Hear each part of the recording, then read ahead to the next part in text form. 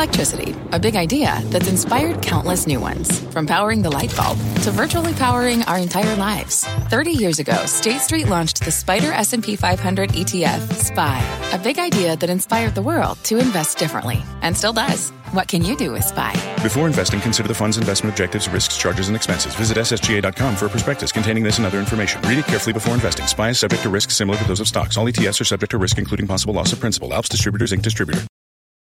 You're listening to The Exchange. Here's today's show. Thank you, Frank Holland. Hi, everybody. I'm Kelly Evans, and here's what's ahead this hour. Value growth, value growth, value growth, value growth. We've been debating this ad nauseum here on CNBC as to which is the better place to put your money. But both are performing well this week as the S&P and the NASDAQ hit new highs. So why even choose? We will debate that. Plus, rent reality. The Biden administration extending the moratorium on evicting renters. It's already been having a major impact across the real estate industry. We'll look at the fallout. And plant-based meat, plant-based milk, and now plant-based tuna. A look at this fishy new trend. But we start with the markets, and today Bob Bassani is down at the New York Stock Exchange with more for us. Bob?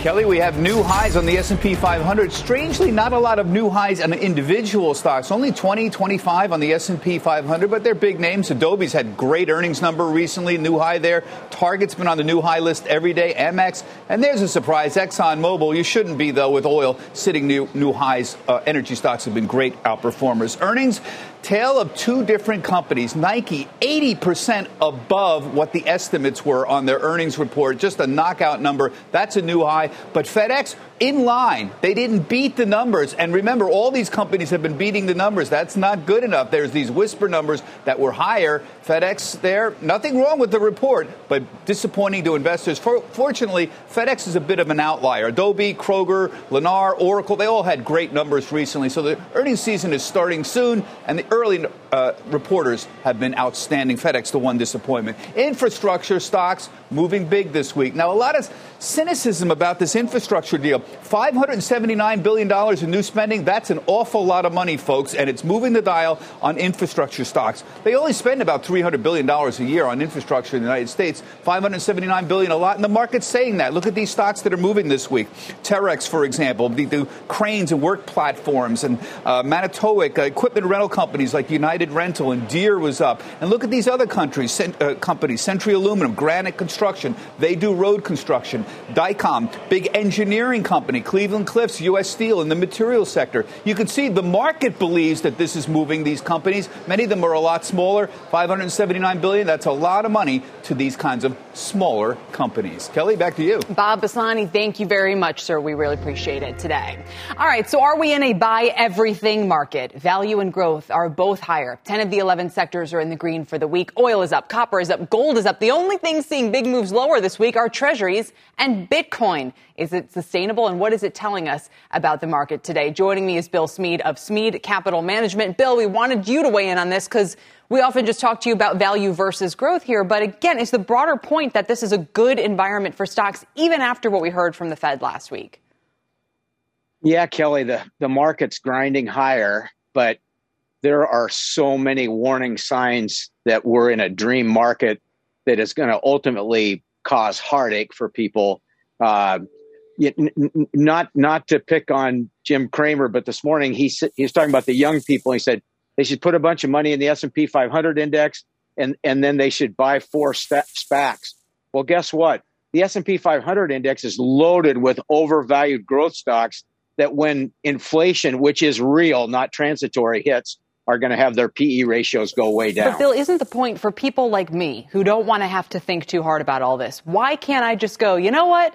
All right, fine. Maybe it's inflation. Maybe it's deflation. Maybe it's reflation. Maybe it changes week to week to week. But the bottom line is that if you own the broad market, you will own the things that do well when they're doing well. And therefore, you sort of insure against your own inability to market time. And that works great about 80% of the time, except in 1929, 1972, and 1999. And all the tea leaves match up with those prior junctures. So the problem is, Warren Buffett talked about this in his annual meeting. He said he showed the 20 largest cap companies in the world in 1989 and asked you, where are they now? The thing regurgitates, and the problem is the index way over owns those things. And by the way, don't kid yourself. The antitrust winds are flying on both sides of the aisle this week, and that isn't good for the S&P 500 index. But do you really think we're at a 1929-like moment for the market? Because that implies a broad market crash of, whether it's 29 or some of the more recent ones you picked, a broad market crash in the range of 20+%. Well, whenever the market historically gets completely enamored with disruption, it is a nightmare. You see, the radio business disrupted everything in the 1920s, and then RCA went 25 years without making money. The Nifty 50, Coca-Cola and Disney were trading at 60 and 80 times earnings, and they woke up in 1982 at single-digit multiples. See, it's not that these companies don't end up succeeding. It's that the compression in their price-earnings ratio ruins their long-term investment success. Look, it's eye-watering to look at the forward PE of Disney, which is almost 50 times. For Disney, that's remarkable. I mean, you can definitely feel a little uncomfortable with where stocks are trading here, but there's a huge difference between saying that Tesla might mean revert and that the entire market will, right? Why can't the broad markets continue to do well, even if there's a major correction in some of the growth names? That's not the history. So from 99 to 08, energy was spectacular, and a few other areas were spectacular, and it was very difficult to make money on anything else during that time period. And that ultimately is the way this is going to play out. The market is not designed for 70% of the people to do well. Most people over long stretches of time suffer from stock market failure. And this episode is not going to be any different. Most people over long stretches of time benefit from stock market success, from just owning the market. Listen, if you said, if you're worried about what's going to happen to your money by the end of this year, you're retiring next year, I take your point. But why tell people to get out of the market in order to avoid, what might happen with growth stocks when they might want to be exposed and in it for, a period of 3, 5, 10, 12, 15 years or more time? I'm not telling them to get out of the market. I'm telling them that stock picking that is interested in economic growth and companies that will benefit from inflation are likely to do well. Like the 1970s, there was money to be made. Peter Lynch and John Templeton and Warren Buffett built their track records on how well they did in the aftermath of the 73, 74 bear market. The problem is the one-size-fits-all mentality is just a sign of a financial euphoria, and that's what it is. Understood. And one more, because you have so many interesting particular picks in here, and I think a lot of times value is a misnomer. It's almost like growth is understood stories and value is misunderstood stories, or something like that, right? If you can find the real story and wait for the rest of the market to catch up, that's often how you can do well. So with that in mind, you like Merck. I know you like housing. We've talked about home building before. You think it's a secular growth story. And you also like a lot of the oil and gas names, because to put a point on the discussion we've been having here lately, you think fossil fuels could basically want to be one of the biggest beneficiaries of the ESG trend. Yeah, Buffett is such a brilliant guy. He says the people that think we're going to make a quick transition to positive carbon transportation and the people that don't think we'll ever make the transition, they're both crazy. So put yourself in Continental Resources. They have 4.36 barrels of proven reserve per share. That's about over $300 of proven reserves per share. And their enterprise value is about $50. So you're paying $50 for $300 of oil in the ground, and they've got all the property outside of federal lands to poke holes. And a lot of that will be used to create electricity to charge people's cars someday. They win both directions. Well, in this market, you've been winning in both value and growth this week. But Bill Smead here to make a strong case for stock picking in some of those names in particular. Thanks for your time. We appreciate it. Have a great weekend, Bill. Thanks, Kelly. Under the surface, and kind of to what Bill was talking about, there are areas of the market that came out roaring but have lately suffered a reality check. Bertha Coombs is here with a look at some of the healthcare IPOs, the buzziest ones, Bertha, that have been falling back down to earth.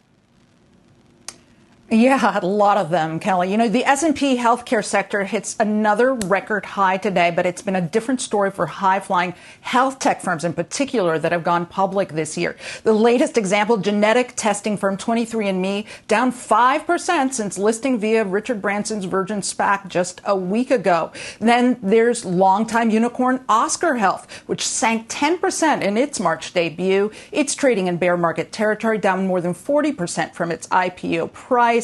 And Hims and Hers, not a very pretty chart there. The telehealth platform, which this week acquired a teledermatology firm, also in bear market territory, down more than 35% since listing in January. Part of the problem, Credit Suisse analyst Jalindra Singh told me recently, is that investors are still trying to get to know these SPAC-listed firms after the fact. For Clover Health, well, that has meant a roller coaster ride. Short sellers have questioned the financials of the tech-enabled Medicare provider that listed through Chamath Palihapitiya's SPAC in January.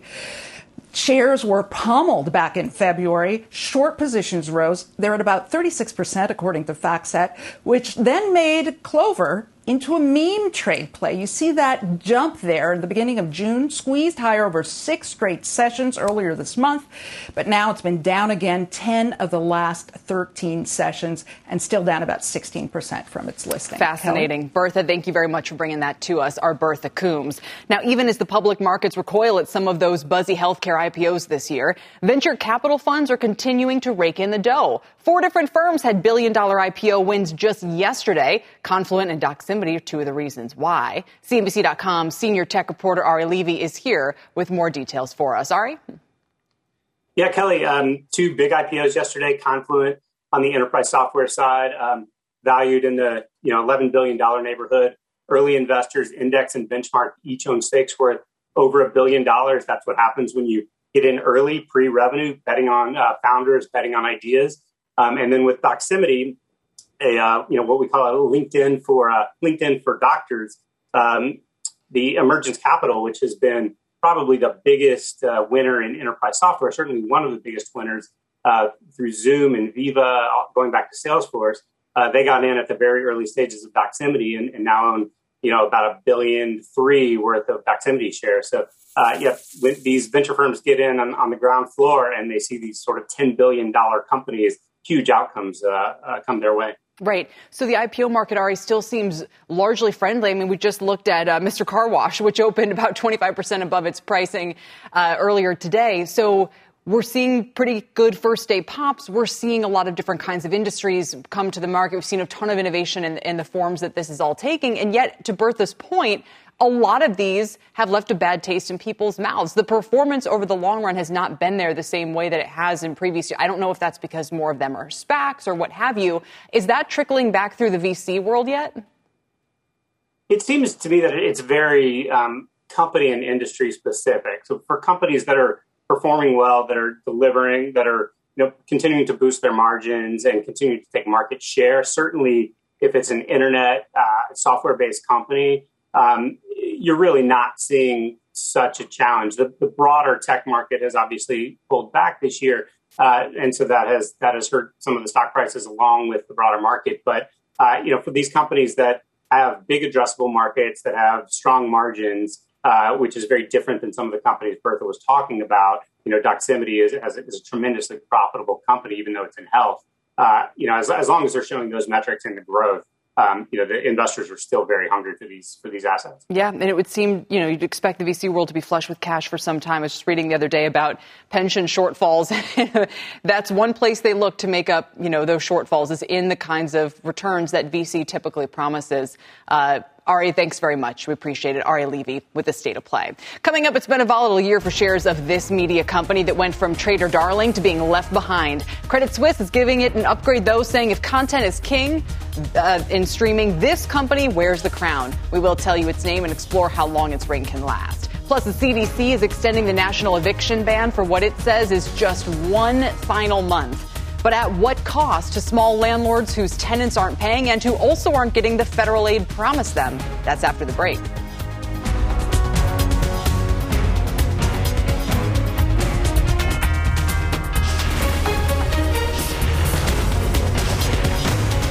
This is The Exchange on CNBC. What's on the horizon for financial markets? At PGIM, it's a question that over 1,400 investment professionals relentlessly research in pursuit of your long-term goals. Specialized across asset classes, but united in collaboration, our teams provide global and local expertise. Our investments shape tomorrow, today. Pursue your tomorrow with PGIM, a leading global asset manager. CNBC has quick and easy to understand business news updates at the open, midday, and close every weekday. Markets, money, and more from Wall Street to Main Street. I'm CNBC's Jessica Ettinger. Follow and listen to CNBC Business News Updates wherever you get your podcasts. Welcome back to The Exchange. The CDC is extending the national eviction ban through the end of July. The White House says it's an all-hands-on-deck challenge to help both landlords who are hurting while at the same time keeping families in their homes. Diana Olick has more on why the billions of dollars in federal aid are not getting to the landlords who are suffering as a result of this. Diana? Yeah, Kelly, roughly 6 million tenants are behind on their rent, and about $46 billion in federal aid is available. But it's getting that cash to the tenants and landlords that has proved incredibly difficult. Now, with another extension of the eviction ban, landlords are again left in the lurch. Landlord Howard Simon hasn't received the rent on his Massachusetts apartment since last October. He's out about $7,000 so far. I have mortgages. I have expenses for repairs. While about $34 billion in federal aid has been distributed to states for back rent and utilities, getting that cash to landlords has been an onerous process because the tenant must be involved. In my particular instance, the tenant is not cooperating with even completing the application. Small landlords make up the majority of the rental housing market, owning 23 million units, and some are struggling to get delinquent tenants even to answer the phone. If the rental assistance bureaucracy is a monster, then the local governments that created them are Dr. Frankenstein. Dean Hunter is a landlord himself and argues they all should have been included in the small business relief package, the so-called PPP. This is the most excessively and overly broad taking of private property in my lifetime. There will be no eviction tsunami. What there is going to be a tsunami of is a loss of naturally occurring affordable housing because small landlords are going to sell their property. Now, as part of the extension announced yesterday, the Biden administration added several new measures designed to streamline getting that money where it needs to go. It's also encouraging rental assistance programs to work more closely with courts and to automate some of the rental assistance, as so much rent today is paid over apps. Kelly? Diana, was yesterday's announcement a surprise? No. Not at all. I mean, most expected it to be extended. Some expected it to be extended through September. But there is the question still hanging over the Supreme Court as to whether or not the CDC eviction moratorium is actually legal. So I think by extending it 1 month, that's what they felt they could do until they get that decision. But most did expect it to be extended. Okay. Diana Olick, thank you very much for that report. And landlords are saying rather than extending the moratorium, which does leave renters saddled with debt and owners holding the bag, there are better solutions that are actually proving more effective. Joining me now is Bob Pinniger. He is the president and CEO of the National Apartment Association. Bob, it's good to have you. Let's start with some of the state-by-state experiments that you think are working better. Well, some states have shown that they're willing to work with the industry and actually have been able to put together programs that are functioning rather well.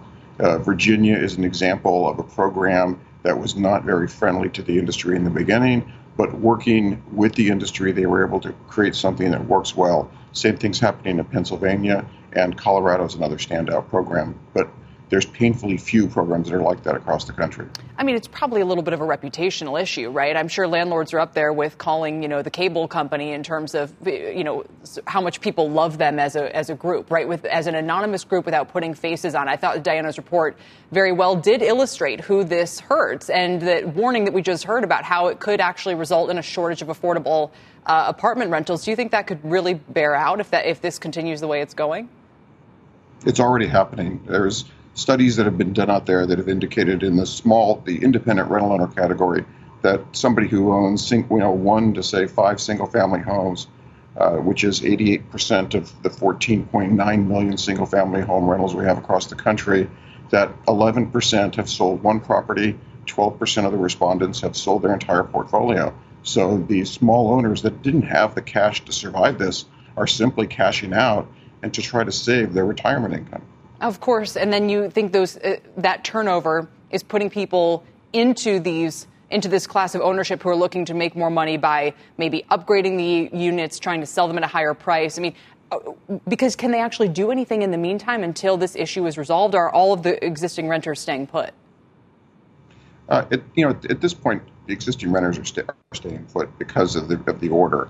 But the industry, in an unprecedented way, whether it be a small operator or a large national company, have been working with their residents to set up payment plans to assist them with applying for the funds in the jurisdictions when they can. We have one member in Texas that's actually set up a computer lab in their common area. And as I've been explaining to different outlets that have been asking us questions, is if you know that the dollars are going to be coming and the person is actually working with you cooperatively, it doesn't make any sense to evict because the eviction process is long. It can take up to 90 days to evict somebody. The courts are going to be backlogged with not just evictions, but with just other things in general, other legal matters. And so it could take months for an eviction to be processed. So if you can work with the resident that's communicating with you in the unit and keep them there, that's what's going to happen. Yeah. So what happens now? I mean, I thought in one of Biden's plans there was actually rental assistance going to landlords to try to make them at least, make up for some of the lost money here. I don't know if any of that's happened, if there were any targeted relief measures that have made their way through. But Diana also mentioned the Supreme Court. What happens if they say, actually, this was never constitutional in the first place? Well, the Supreme Court is really going to judge on did the administration and the agency have the authority to do this, which really goes to future crises that come along because we do feel, and we've been a participant in those court cases, that they have overextended their legal authority given to the CDC. But the bigger question is that, while there's a large amount of money that has been authorized by Congress to provide relief to renters and to property owners, there's still, at this point, based as of March of this year, based upon information from Moody's and the Mortgage Bankers Association, $18.6 billion in rent debt that is unfunded. And by the time we get to the end of July, that could easily be $25 or $26 billion. So this is a growing crisis. And the faster we can get dollars out, great. But also, the quicker we can get the economy open and get people working again is really going to be our long-term solution. Yeah, and then it would start to take care of itself, perhaps, as people work it out, kind of situation by situation. Bob, thanks for joining us today to explain the position that landlords are in. Thanks for having me. Of the National Apartment Association. Still ahead here on The Exchange, Mr. Car Wash, a car wash company, just like it sounds, going public with a 30% pop here on the New York Stock Exchange today. We'll bring you all the details of this $4 billion IPO. And don't forget, you can watch us live using the CNBC app anytime. We're back right after this.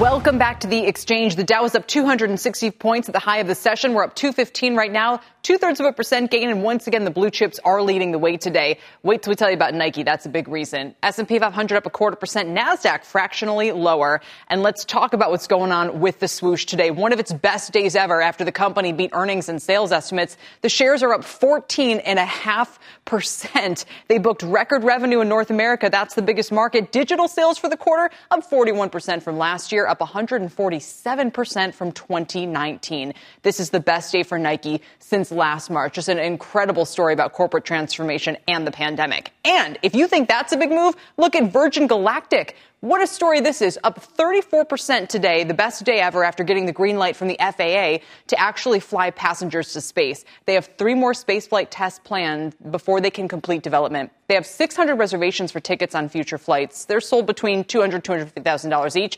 The shares are up 70% in June alone, but as it was just As I was just informed, this green light could mean possibly, maybe, does Richard Branson make it into space before Jeff Bezos? Remember, Bezos is supposed to take off on July 20th, I think. Let's get over to Tyler Matheson now for our CNBC News update. Hi, Ty. All right. Thank you very much, Kelly. Anytime we hear a sound, we concentrate in that area. That's how a fire department official describes the continuing search for survivors of the Florida condo collapse, an effort complicated now by rain and strong winds.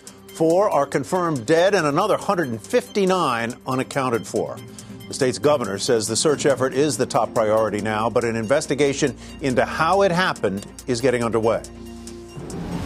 We'll have to figure out why did this happen, and that answer isn't necessarily apparent right now, but it will be identified, and I think that anyone who was affected by this directly wants that answer, but also we need to know, is this a bigger issue or is this something unique to the building? Shepard Smith is at the scene, and he will report live throughout the afternoon and tonight on the news at 7 o'clock Eastern Time. Derek Chauvin's request for a new trial has been denied. His sentencing hearing for the murder of George Floyd is scheduled to begin about an hour from now. Governor Brian Kemp is denouncing the Justice Department's just-announced lawsuit against Georgia's new election law. The suit says the law discriminates against black voters. Kemp calls the challenge part of a, quote, far-left agenda that undermines election integrity. Kelly? Back to you. Tyler, I will see you soon. Thank you very much. A new exchange focuses on the G in ESG. We'll talk about DiDi's eye-popping valuation and trouble ahead, maybe for the Robinhood IPO. It's all coming up in Rapid Fire right after this.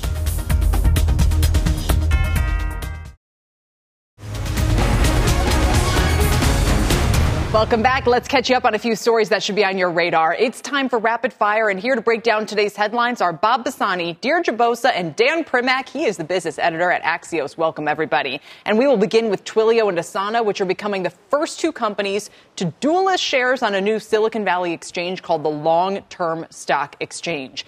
It says it emphasizes, yes, long-term strategy over short-term gains. They focus on the G in ESG. That means governmental. Conditions for listing include aligning executive compensation with long-term performance, more consciously thinking about customers' employees, and explaining how the company's board oversees long-term strategy. Shares of Asana and Twilio moving in opposite directions today. Asana's up about 6%. It's doubled since its IPO in September. Bob Bassani, what are the practical implications of listing on the LTSE in terms of share ownership, in terms of liquidity? I mean, are there any?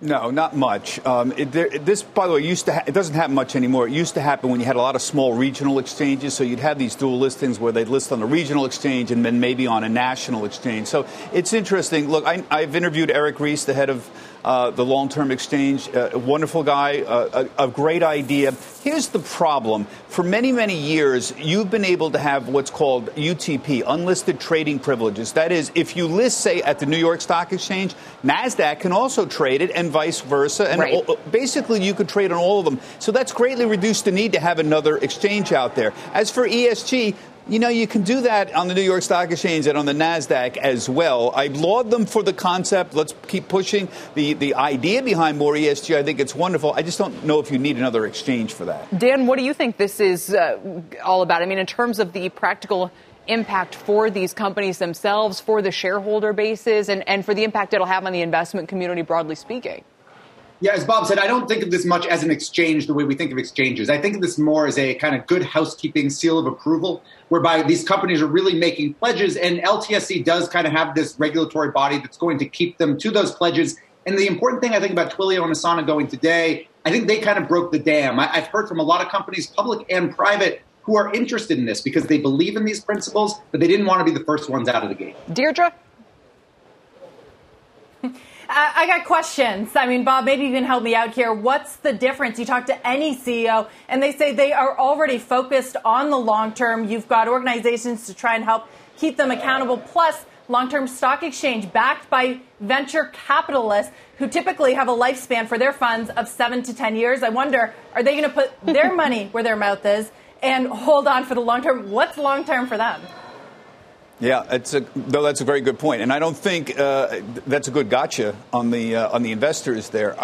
If you talk to the NYSE or NASDAQ about this, and they'll look at you and say, Are we against ESG? We're happy to talk more about ESG. We're aligned with the concept more. There's no reason why you can't do it down here. So as I said, I think it's just it eliminates a lot of the reason when nobody is arguing against the concept that you're talking about.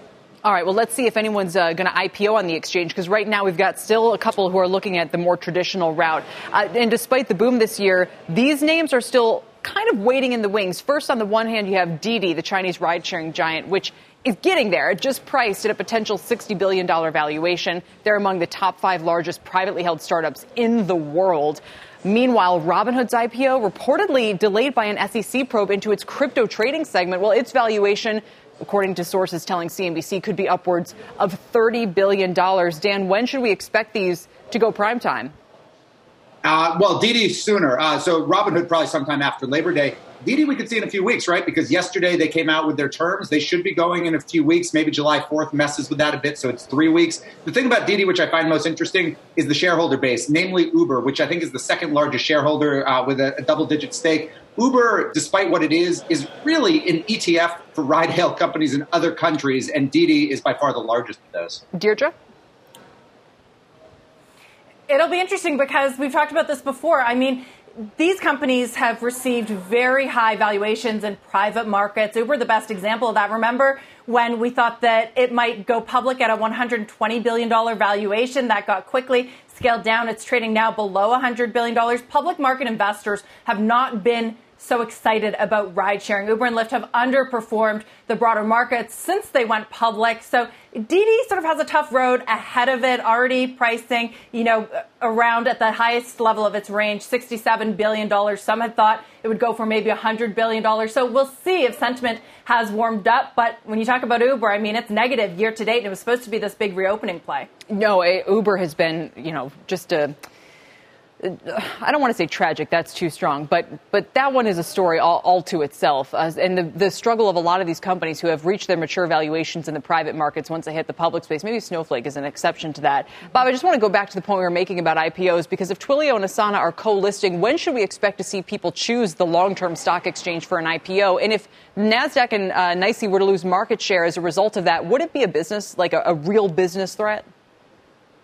The money that's made here is on the listing fees, so the NYSE will charge $100,000 to $500,000 for listing fees. NASDAQ typically about $100,000.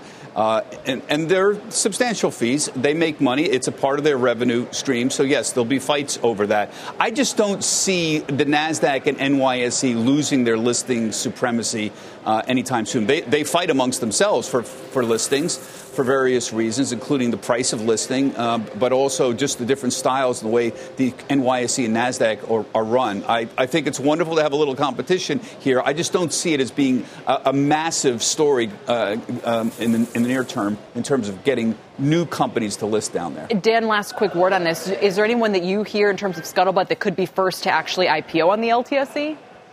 I'm not, and I don't get the sense that LTSE is really making that case very hard to people right now. I think they want to get a critical mass of companies listed there, and then they can go try to get somebody who wants to actually go first there. Yeah, fair enough. I'm thinking about the likes of Warby Parker. I think they were like one of the original B Corps, somebody who's very important for that to be part of their ethos. Who knows? We'll see. All right. Up next, the worst performing FANG stock this year just got a big upgrade from Credit Suisse, bumping the streaming giant to outperform 586 price target. It's at 527. They're saying subscriber growth should normalize into the end of the year, and the upcoming slate of new seasons of ultra-popular shows like Stranger Things justifies their rating. This has been a tough one. I mean, Dan, for the last at least year, maybe 2 years now, there's been a big debate over whether Netflix should even be part of the FANG trade because it's kind of been going its own way. It faces a lot of competition. Just the other day, we talked to Laura Martin here, who thinks they're literally funding their competitors because they won't take advertising dollars. Are you surprised to see an outperform here from Credit Suisse today? I am, particularly given the timing of this, because if you look in Europe and particularly the UK, Netflix is getting talked about in terms of new regulations, right? When we talk in the U.S., it's Apple, Amazon, Facebook, and Google. Netflix is part of the FANG in Europe. So I think it's an interesting time, given that they might be facing some things that have nothing to do with subscriber growth, but have to do with legislators. What's the concern on the regulatory front there? Similar concerns that you have here about kind of market power and market dominance. The difference is Netflix, kind of like Microsoft, hasn't gotten included in the U.S. In the U.K., it is. Yeah, Deirdre, I don't think, maybe a couple years ago you could have made that case here, but even then it would be up against the whole traditional TV and movie industry. Nowadays, again, it's amazing to see how close Disney's forward PE is to Netflix's now. They're both around the 50 mark. Incredible. And I might say even if you could make that case here and it was under regulatory scrutiny, so what? Investors don't seem to care much. It hasn't been built into the stock prices or performances of the other FANG. Netflix, though, was an interesting call, saying that it's still the king of content.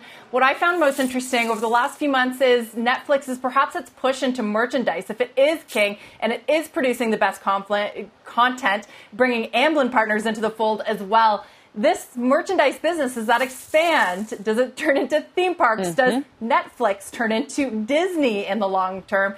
So I think that there's finally talk about that diverse or differentiated revenue stream. The next step for Netflix is maybe what we're starting to see. Yeah, I agree with you. Bob, a quick final word on this. Well, two things. Number one, yes, as you mentioned, maturity. They are slowly becoming a mature company, but they still do well. They made 4 million new subscribers last quarter. That's not bad, and they're still adding subscribers. Number two, the company makes buckets of money. They made $6 in 2020. I see them making almost $11 this year. They're going to make $13 next year. That's pretty good. Yes, it's 50 times forward, but overall, they're still pulling in a lot of money and a lot of subscribers. And so it's underperformed in the last year, but it has dramatically outperformed in the last 5 years. In fact, it's had the same performance as Apple over a 5-year period. So take it out a little bit further than the last 12 months, and Netflix has done pretty well. All right, and it still earns its FANG name, I guess, although to Dan's point, maybe that's not what it wants if it's going to be under increased scrutiny. Before we go, guys, we just want to mention the trading debut today of Mr. Car Wash. It's such a fun one to talk about. It's gone pretty well. Bob, what would you add here in terms of is it any kind of sort of teller of the IPO climate in general? No, first off, the only thing that people didn't like was, it priced at 15, and we're talking about 15 to 17, and look where it is here, 21. So you can argue, look at all the money. Look at all the money the average, the person might be making here who might have gotten in here at the average price there. So the important thing is it's done well today. The initial subscribers, the people bought it last night, they're doing it really well. The average return, by the way, Kelly, this year on an IPO is 18%. And here's something interesting. Almost all of the gains are made on the first or second day of the IPOs. That's not that unusual. This is what drives me crazy, though. Is it only from the time that that the shares were publicly available? Because if you include the change from what they priced the IPO at, that means the public never got any of that 18%. That's right. So if you look at, that's exactly right. So the people bought in yesterday at 15. They were sold the IPO from the underwriter yesterday at $15. Those people today at $20 are doing really well. But if you were an average schlub who bought it at the open at $20 and you want to sell today, no. Right. That's a good observation, and that's the classic, argument about what really goes on. We tend to look at it from the point of view of the guy who bought it from the inside of the people last night. I know. It's just a weird quirk here. We have to go. But, Dan, the business model, I'm looking here, the average car wash for a base car wash is $8. But if they offer, like my place around the corner, a monthly service, then, car wash as a service is that's one of the favorite business models of our time. It is. And by the way, as Bob said, that $15 in the pricing last night, that doesn't reflect anything about the company. That reflects something about the bankers. The bankers had too high a price. It has nothing to do with the company. Yeah, there was a lot of debt on it. But whenever a company does much better or much worse than its IPO price, talk to the banks, not the company. We'll leave it there. Dan, thanks for joining us today. We really appreciate it. Dan Primack along with Deirdre Bosa and Bob Bassani for Rapid Fire. Up next, out of office, out of mind? Not necessarily, says a former Yahoo executive who has changed her mind on the work from home. She'll join us to discuss that next.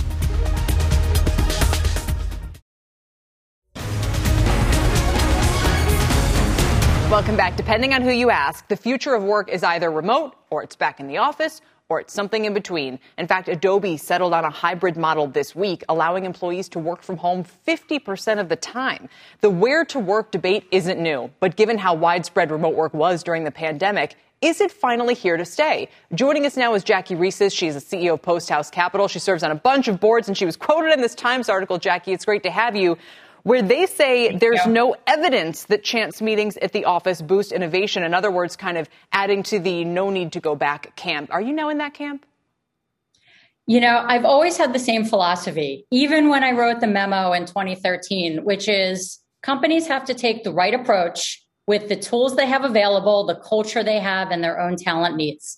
And so I think depending upon the situation any company is in, that's how they should think about what model of work makes sense for them.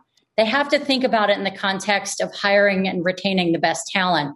And so I don't think there's a monolithic answer for all companies. Because I can see two different stories in the Times a year from now. One of them is, forget it. We all tried the work from home thing. Turns out it's a bust. Everyone's going back to the office. The other is, no, it actually is different this time because, I couldn't have hosted a TV show from home prior to last year. Now people are doing it all the time. Absolutely. I mean, I look in the last year how different the frameworks are that we've created in order to work. I mean, first, we've created lots of different options for how to create flexibility in a work schedule and how we hire and retain talent. We also have a lot better tools for how we operate, whether it be video conferencing or facilities in our own homes to do these types of videos and collaboration and communication with our teams. Companies have also created a lot of adaptations around the way they work with employees.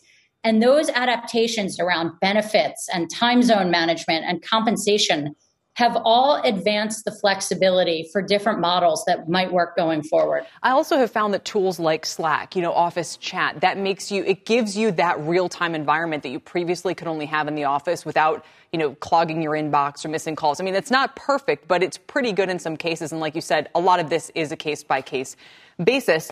I wonder if companies, though, invited some of this upon themselves. I mean, we had talked on the show prior to the pandemic about the revolt against the open floor plan workspace. It was driving people crazy. So is there a way to actually make work itself more productive? Yeah, I mean, you have to really think about your work environment as the place that will enable you to be the most creative and best at your job. And so the idea that is a open floor plan office or even an office itself is really tired and requires a lot of challenge because I don't think people actually do their best work in the constructs that we had.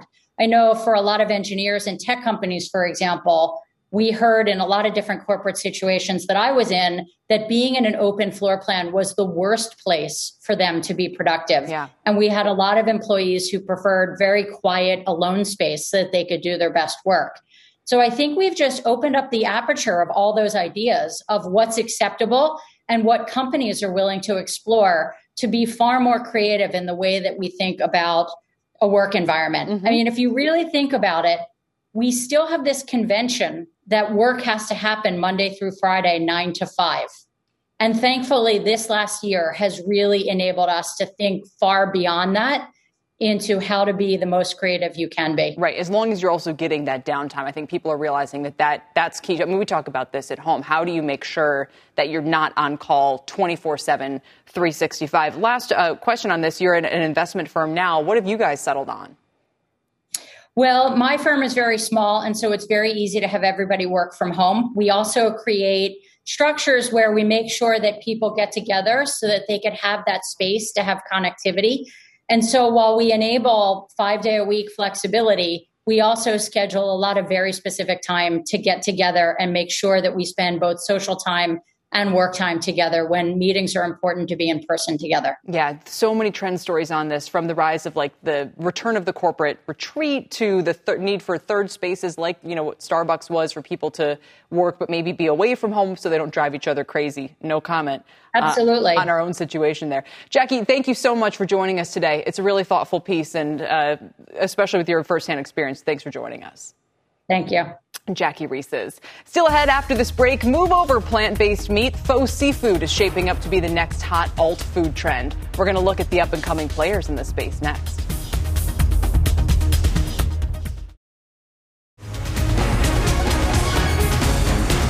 Welcome back to The Exchange. The alternative food stocks Beyond Meat and Oatly have been surging after their debuts. Oatly's case over the past month. They're up 15%, 21% respectively. Investors just seem to have a big appetite for these names lately. Will alt milks and meat stick with consumers? Kate Rogers joins me now with a look at an alternative seafood company now that can't keep its products in stock. Kate? Hey, Kelly, that's right. It's called the Plant-Based Seafood Company, and it didn't quite start out that way. The all-female, family-owned and operated business from Gwynns Island, Virginia, sold traditional seafood for 20 years. But CEO Monica Talbert tells us after seeing what she called, quote, hidden practices in the seafood industry, from overfishing to child labor and mislabeling, they decided to pursue new products without using fish. We wanted to do something about it. And we thought, if not us, then who? And that's when we really made the decision that we were going to do something to create change. So they started out with a plant-based crab cake featuring artichokes instead of crab that really took off. From there, the company then launched coconut shrimp, scallops, and more, all currently sold out online. They're also pushing into select retail stores and closing a seed funding round. Nielsen data showed that alternative seafood options are still lagging alternative meat products, but they did see a big sales boost in 2020 and continue to be 12% above the total meat alternative category as a whole through the end of March. Now, while there is not yet a market leader like a Beyond Meat or Impossible Foods, there are some standout players in this space. Tyson is currently working on a shrimp alternative set to hit the market by 2022. Gathered Foods, which makes Good Catch tuna, has raised $26.35 million from the likes of Lance Bass of InSync and Paris Hilton, and also Nestle, which has launched a plant-based tuna alternative in Switzerland. Kelly, back over to you. As unappetizing as this sounds to me, you know, that Subway story this week, Kate, about how there was some investigation that found their tuna didn't have any tuna in it. That's also pretty terrifying. They should just say, yeah, we were way ahead of the trend. You know, Subway, alternative tuna, since 2009. Kate Rogers, we appreciate it. Yeah, I don't think that was quite intended to be alternative, but there you go. I don't think so either. And the worst part is that it tastes good. Kate Rogers reporting. That does it for The Exchange. You've been listening to The Exchange. Make sure you're subscribed to get each episode every day. Same time, same place. CNBC has quick and easy to understand business news updates at the open, midday, and close every weekday. Markets, money, and more from Wall Street to Main Street. I'm CNBC's Jessica Ettinger. Follow and listen to CNBC Business News Updates wherever you get your podcasts.